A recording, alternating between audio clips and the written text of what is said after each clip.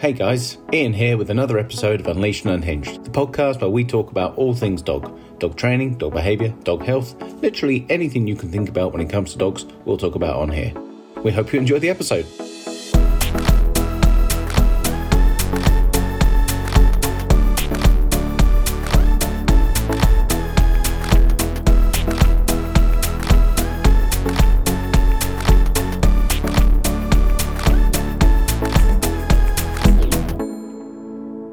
Hello everybody. Hello. This week we're talking about management and how it's not cheating. And like a lot of things that we pick a topic that probably doesn't mean anything to anyone. So, in summary, when we go and train dogs, we often tell them, okay, there's going to be an element of management to this, not just training. Because, well, frankly, if you don't manage a situation, you put your dog in a load of situations they shouldn't be in, and the dog gets to practice all the behaviours you didn't want them to do, and the training's utterly pointless. Well, and it's also it's a preventative measure. Hello, Lewis. Hello, Alice. Hi. Like if you've got... It's a preventive measure, yeah. Yeah, so if similar to, you don't put knives on the floor of toddlers. Yeah, it's managing the environment, managing what your dog has access to. Yeah. You know, if you have a dog, and it's across the board, it doesn't matter if it's a puppy or an adolescent dog or, you know, a dog that suffers from any fear-based... Or even frustration-based. Or frustration, excitement, just anything. You know, if you get a puppy, first thing you should be doing is setting up their environment to manage them so they don't create new behaviours that you have to go ahead and try and work through later. Yeah. The other end of the scale, like I guess the counter-argument is, well, the dog's got to learn. Well, right? Again, knives on floor of toddlers. Right? They've just got to learn. They might lose a finger or an eye, but hey, that's okay. That's it. They don't have to learn the hard way. Right? No. It's that the opposing mentality, the opposing arguments that we always see is, well, you know, he's just going to have to learn how to deal with that, isn't he? But my argument is always, not really, no. He doesn't have to learn the way that you're thinking. He doesn't have to learn the hard way. He doesn't have to be thrown in the bloody deep end and see if he can swim. But it's also then really having a look at the word learn. Yeah. Yeah, what do you want him to learn? But what is the actual dog going to learn in that situation? And dependent on how often that dog is in those environments or situations and who the dog themselves is and what things mean to the dog and what the dog finds reinforcing, positive or negative, is what the dog will learn. It's not necessarily that the dog is going to learn not to do something or learn the hard way. The dog might learn that a particular behaviour that is not socially appropriate is super reinforcing for that dog. Yeah. So the dog's going, thanks, mate, this is awesome. The human's going, hang on a minute, you were supposed to learn the hard way. Yeah, it's the last thing I wanted you to learn. And that's where it can often lead. So you say, for example, right, you've got a dog that, and this is just pulling a situation out of thin air, top of my head, but you've got a dog that gets overstimulated and extra bouncy and pushy with other dogs. Right? And the mentality of, well, he's got to learn the hard way, he's got to learn how to socialise the hard way, would lead to people putting that dog into the deep end around other dogs, and with the expectation of other dogs telling him off, and essentially so that he suppresses his behaviour. We'd like him to learn not to do that, and learn that other dogs don't like it when he does that, and learn to be more socially appropriate. I guess it's like the overriding things of what people might expect for a dog to learn when that happens to them. And look, not that we don't do that, because one, I don't want my dog to have to learn through fear of other dogs by getting corrected by other dogs. Especially other dogs that I don't know, and I don't know how far they're going to take a correction. But let's say it doesn't work. Let's say we put this dog our dog in that situation and he escalates, and another dog does then go, bloody stop it, and bucks at him, and lunges at him, and snaps. But our dog doesn't really get that memo and carries on escalating. And then the other dog is forced to bark and lunge and snap even harder. But he might still escalate. And what this dog is learning is to keep escalating until somebody then steps in and removes and takes him away. But what that dog's learned is around dogs that keep escalating. Yeah, well, that, and again, going back, what does it mean for that particular dog? And I think because people will go back to when they say, well, the dog's got to learn, from another dog, this is what you're not. So what you were saying before, that they have to learn that that's not socially appropriate, that that's not how you behave around other dogs. Now, if the dogs we have now were living with their family groups for longer periods of time, and their learning was that of their conspecific, so other dogs, like, wolves or wild dogs, sure.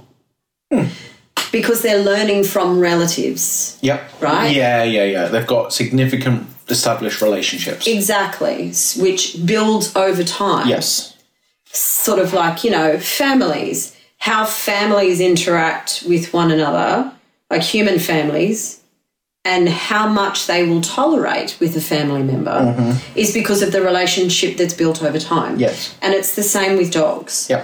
But what people misunderstand is that fact that if they are taking a dog that has been generally taken approximately around 8 weeks, which is their socialisation period. So if they were still to stay with their family groups, then they would be learning a lot more of what was socially appropriate and how to respond without escalating to that, overt response. Yeah. But we're taking these dogs and then whatever the situation may be in terms of that socialisation period for each individual person and that dog, and then going, off you go. Into, a daycare or a dog walking group or a dog park where that particular dog, dependent on its learning, its genetics, how it's feeling that day, all of those things goes, Yeah. Wow. A lot of options here. A lot of options. So, again, dependent on the personality of that dog, you might get that dog who just barrels into every dog, or you might get that dog that might go, hi. Super reserved. Hi. Yeah. Hello, my name's Dom, and so I'm just here. I've got no alcohol, so I'm not sure what else to do. It's going to be a little bit weird in my corner. A little bit weird in my corner. So that whole, they have to learn. Yeah, they do. But we have to facilitate a space and experience for them to learn in a way where they are not going to feel under pressure, threatened, anxious, fearful, frustrated, over-aroused, under-aroused. And that's what managing what they have access to is all about. It's like, I'm going to go and put that dog, we're going to run with this context because that's what we've got, but I'm going to go and put that dog in situations where it has got a really high likelihood of practicing desirable behaviours and learning appropriate social skills, because I'm going to manage who they have access to. So if I see that nutcase dog in the park, I'm going to get, mate, we're leaving, because I'm going to manage access to that dog because I don't want it to be a negative influence on my own. It's going to have a negative learning experience. But I'm going to actively seek out opportunities where there's a high probability of it being a positive learning experience. That is what we mean by management. It's not cheating. And I think this is what gets me, is when people go, well, I feel like I just have to go and push my dog that bit harder, because if I don't, then I'm cheating. And is the dog really learning what I want and need them to learn if they don't get put in that situation? If they don't learn the hard way, are they really learning what I want them to learn? And again, it's not looking at it is this, social expectation of humans that they're not taking a step back and looking at the dog that they have in front of them and going, okay, so I have exposed you to, highly distracting or very busy areas, and I have noticed that the dog steps away hides behind my legs or tries to, let's say, for example, a puppy, tries to crawl back up my leg. Mm-hmm. Rather than seeing that and going, okay, you're clearly not okay with this, so I'm not going to do that again. I'm going to find someone to give me some advice, or maybe we're just going to do that a little bit slowly. Yeah, I'm going to take a step backwards to go forwards. Exactly. Yeah. But it's also the outside of that expectation of, the dog has to learn. People also don't, it's not just cheating. They feel like, well, I'm just avoiding the situation. Yeah. Which it's not doing that. There is avoidance, which is where you just never go anywhere near those particular environments ever.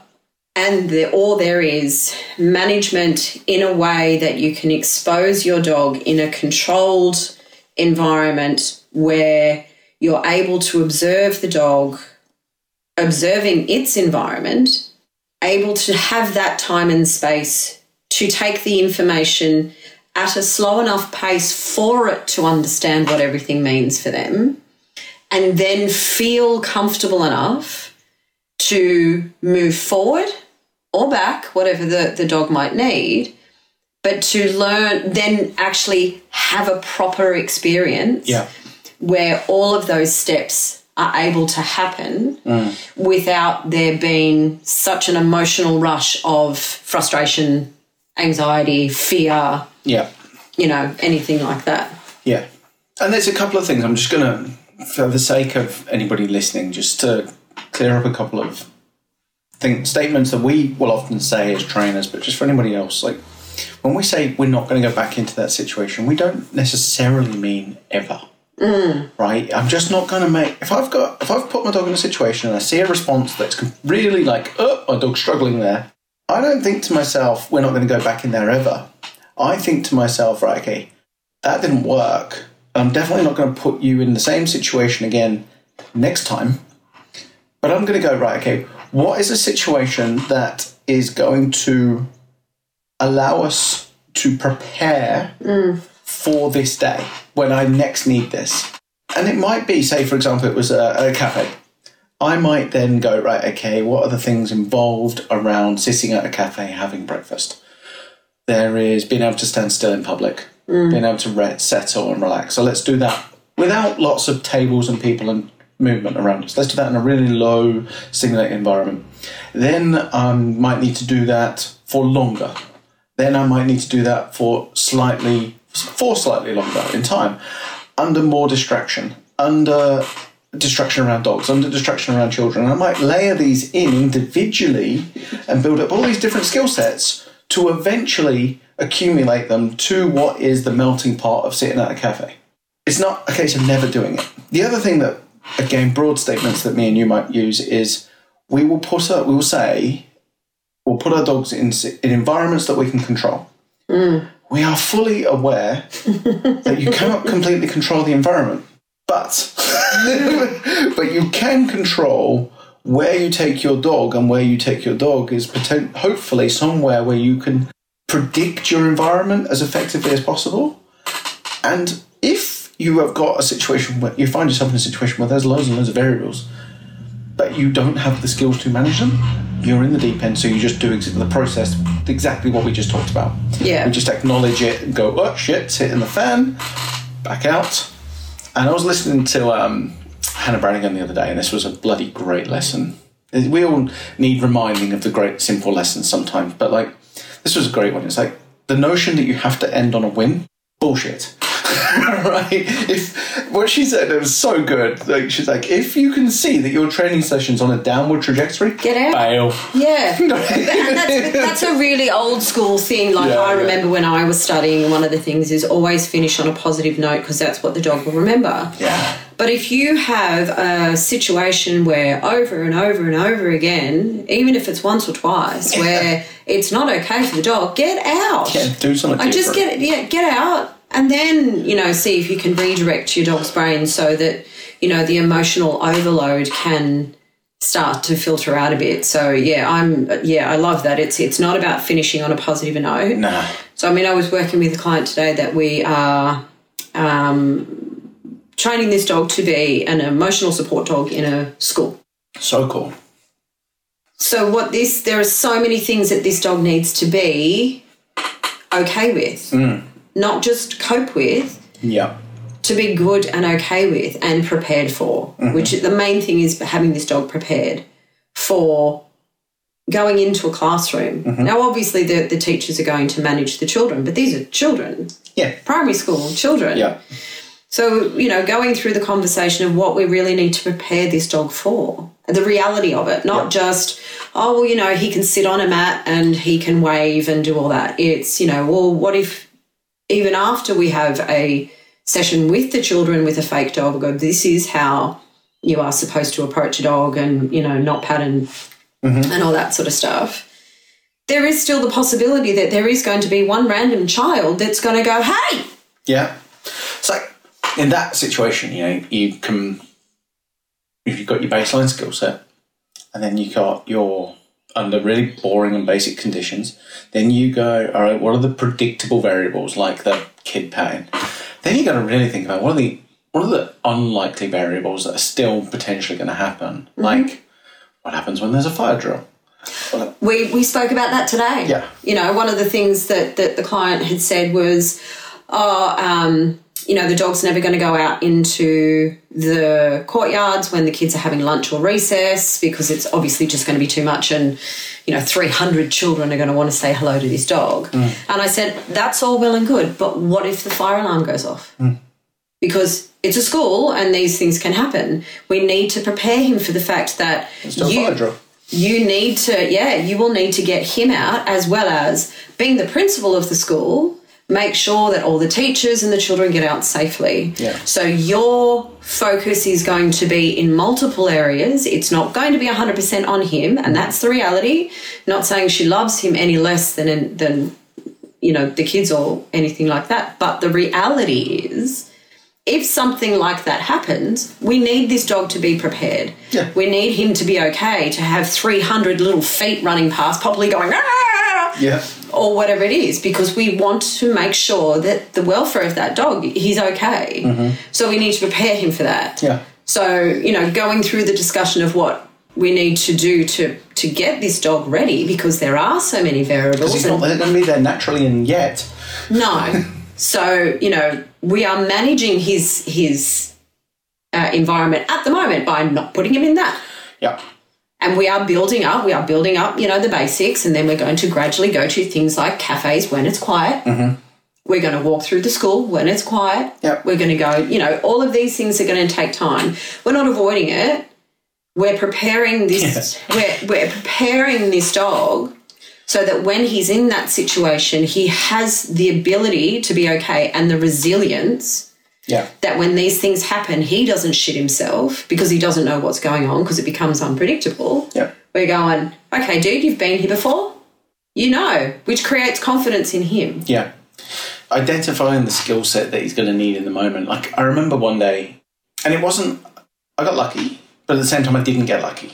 Right? So my older Otis, back in the day, years ago, I did loads of work with this dog. Like, he was one of these dogs that was so easy and fun to train and play with. And then all of a sudden, I'm like, I'm going to go to a Sydney Dog Lovers show and I'm going to have Otis on the stand with me. And I did everything that, do as I say, do as I don't, not as I do. Because what I didn't do was any deliberate preparation for it. But what I had done was developed a really wide repertoire of behaviours to be able to lean on. Yeah. And I realised it really early on. I'm like, okay, cool. We've got a safe space. We've got the crate. So I didn't need him around people, and he was so comfortable in his crate. So I always had downtime for him and for me. If he was out, we had station, so on the bed and settle. We had look at me. We had coping skills that he could tell me if he was getting uncomfortable. The big one was, pee break. Oh, we've got 50,000 people, whatever it is, like between me and the toilet. Shit. Fly-by padders. Yeah. Magnet hand all the way through. Yeah. And he was an absolute hero. I don't think he even looked at anybody on the way out. He's just like, food. Because we'd done magnet hand a lot. And that wide skill base. Now, we'd never, ever, we'd built all of those different behaviours away from Sydney Dog Lover Show, away from thousands of people. A lot in preparation for days like that. And he nailed it, and he was so tired by the end of it. But he nailed it. So proud of him. Not so much proud of myself because I winged it. But that was, in hindsight, you know, I got away with it, but I got away with it because of all the foundational stuff that we prepared for. Yeah. But do you think you could do that multiple times? No. Continuously? No. Wouldn't put him through it. It was a bloody hard day. But that's where I think some people do get that little false confidence. They will expose a dog to a situation and the dog will seem fine. Yeah. And they'll go, oh my God, my dog's amazing at a cafe. Yeah. And then they'll do it again and the dog's not so amazing because the conditions might be different, the dog might be fairly different, what the dog actually experienced on that lucky day. As you know, Sydney Dog Lover Show is a 2-day event. I didn't take Otis for the second day. Yeah. He was cooked. He was so tired after day one. I went, if I took him, it would have been a battle against my dog all day. I don't need that. Like, no, he didn't need that. Nobody needs that. Yeah. We had a great day without him. Right? This is, that's really important, isn't it? Like, knowing that, like you said, like, these events are events. Like, going to a dog park, like, the amount of people that say to me, oh, my dog loves the dog park, we do it every day. I'm like, look, I love a beer, mate. I don't go and get pissed every bloody day. If I do, everything else in my life falls apart. Yeah. It gets stressful. It doesn't mean I don't have a good time at the pub every day. No, but it's what is that the fallout of that? Yeah. You know, and I think when you and I would see a dog that, you know, loves the dog park, what we see is you know, not a dog that loves the dog park. No. You know, it's an over-aroused. Yeah. Very rarely have I ever had a dog described to me as loves the dog park that actually loves it. Yeah. That's so uncommon. Like, every now and then I get caught surprised. I'm like, oh, your dog really likes it here. Yeah. Like, I told you. Yeah. I'm like, oh, yeah. You don't have the lens that I do to know that that's actually really abnormal. Yeah. The other thing when it comes to management and cheating and things like that is, so something that, and this is probably another topic for another week, but say, for example, I've come into a client, met them for the first or whatever time in this training stage, but their dog is clearly just struggling with life. And I will say, strip it back and go, we're going to put your dog on a stress break, cortisol break, whatever you want to call it. And basically, I want to take away the stresses in the dog's life for now to allow the nervous system to calm down and recover so that we are prepared for, in the future, we'll bring the dog into a state of readiness to learn again. Because right now your dog is not capable of learning anything positive because, frankly, its brain's cooked. And that desperation to get the dog into the situation so it can learn can often override the logic behind the stress break. And, of course, then we don't see progress. We see people go, no, can't let the dog recover. And they go and reintroduce the dog before it's ready. Or a level, again, like we were talking about earlier, of a level of exposure that the dog isn't prepared well enough for. And then we think, yeah, of course it's gone to shit. Of course it doesn't work because the dog was never prepared and wasn't in the right frame of mind for learning. I often try to relate to people the way they say don't anthropomorphise your dog, but sometimes it's really appropriate. Yeah. It's like, I am pretty good at saying to myself, you're tired, mate. Take a day off. Because I know I work bloody hard. So I actually don't have any guilt if I have a day off. Because I don't do it for no reason. I do it because, you know what, today you're going to be bloody useless. And you could push through today and get half of your to-do list done badly. Half of that you'll have to redo. And then you'll still wake up with a massive to-do list the next day, but you'll be in no fit state to do that one either. So just take a day, mate. And I'm good at that with myself, but I never used to be, and it was a skill. And do I think I'm cheating? I used to, but not anymore. But it's also getting it across to a caregiver in a way that is empathising with the dog. Putting them, so what you were saying, giving that dog a break so their nervous system is not in constant survival mode, getting them back to a baseline so that when you do expose them to those mild stresses, their ability to cope and recover is there. So explaining that to some caregivers, like for me, what I say is, think about people, especially in America, that they get to a breaking point due to stress. Their boss is yelling at them. Or I say, okay, if you want to put it to yourself, you go to bed, you've got to wake up at 7 o'clock in the morning because you've got a presentation that if you nail this presentation, you are going to get a promotion. That promotion is going to give you $50,000 extra in your pay packet every year. Mm-hmm. You set your alarm for 6:45 just to give yourself that break. Go to bed, your alarm doesn't go off because you didn't put your charger in your phone, so your alarm doesn't go off. So you wake up at 7:30. So you're already late. You look like shit, so you need a shower.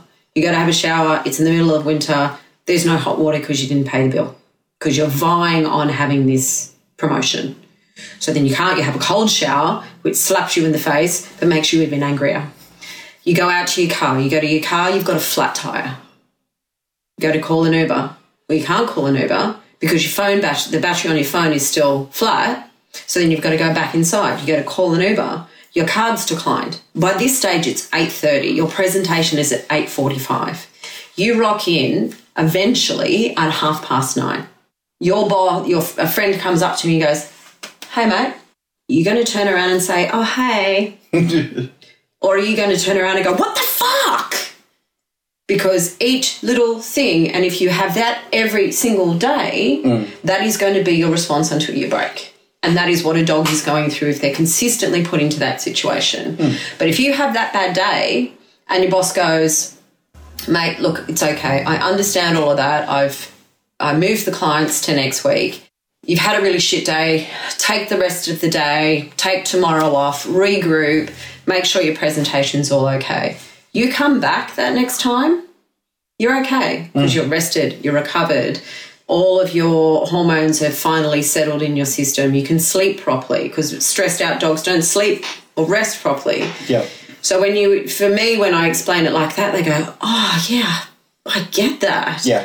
And they look at their dog and go, "I'm so sorry, mate." Yeah. "Oh, mate, I didn't realise you were knackered." Yeah. And so many times when I say, again, not going to go into this topic today, but we always do this, don't we? We digress a bit, but... We really need a list now. We've done this so many times. We'll cover it eventually. We're going to be talking for years. When I say to someone, your dog's knackered, and they're like, "But he's got so much energy." I'm like, "I don't mean physically. I mean like mentally. He's running on empty, man. It's adrenal fatigue." And for anybody that's interested, there's a webinar on that. Yes. Yeah, go and watch it. So, management's not cheating. Nope. Manage what your dog has access to, just like you probably do for yourself to contain your own behaviour. I know that I don't put myself in a load of bloody situations. Just thinking about this, and I think this is a rhetorical question because I really don't know the answer. I don't know if anybody really does. But I really think I asked myself a question. Am I a more tolerant and patient person than I used to be? Or do I just not put myself through the same shit? Because I really do think that if I was putting myself through the same shit as I did when I was a youth, I'd probably still be the same dickhead. I'm not going there at all. Exactly. Rhetorical. Yep. Have a think about it, though, because it's not cheating. I think we can be really kind to ourselves, be really kind to our dogs, and just, you know what, if it ain't worth it, don't do it. Don't do it. See you guys. See ya. See you next week. Thanks so much for listening. That's it for this week, guys. If you ever want to ask questions, give feedback, or just provide some suggestions regarding the podcast, find me on Ian Shivers Dog Advocate on Instagram. I'll be happy to help. If you're feeling really generous, leave us a review on whatever platform it is that you're listening to this podcast on.